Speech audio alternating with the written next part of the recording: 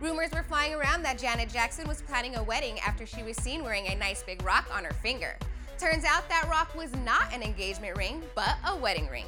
Yup, the nipple-bearing singer did it again. She married Qatari businessman Wissam Al-Manah under the radar.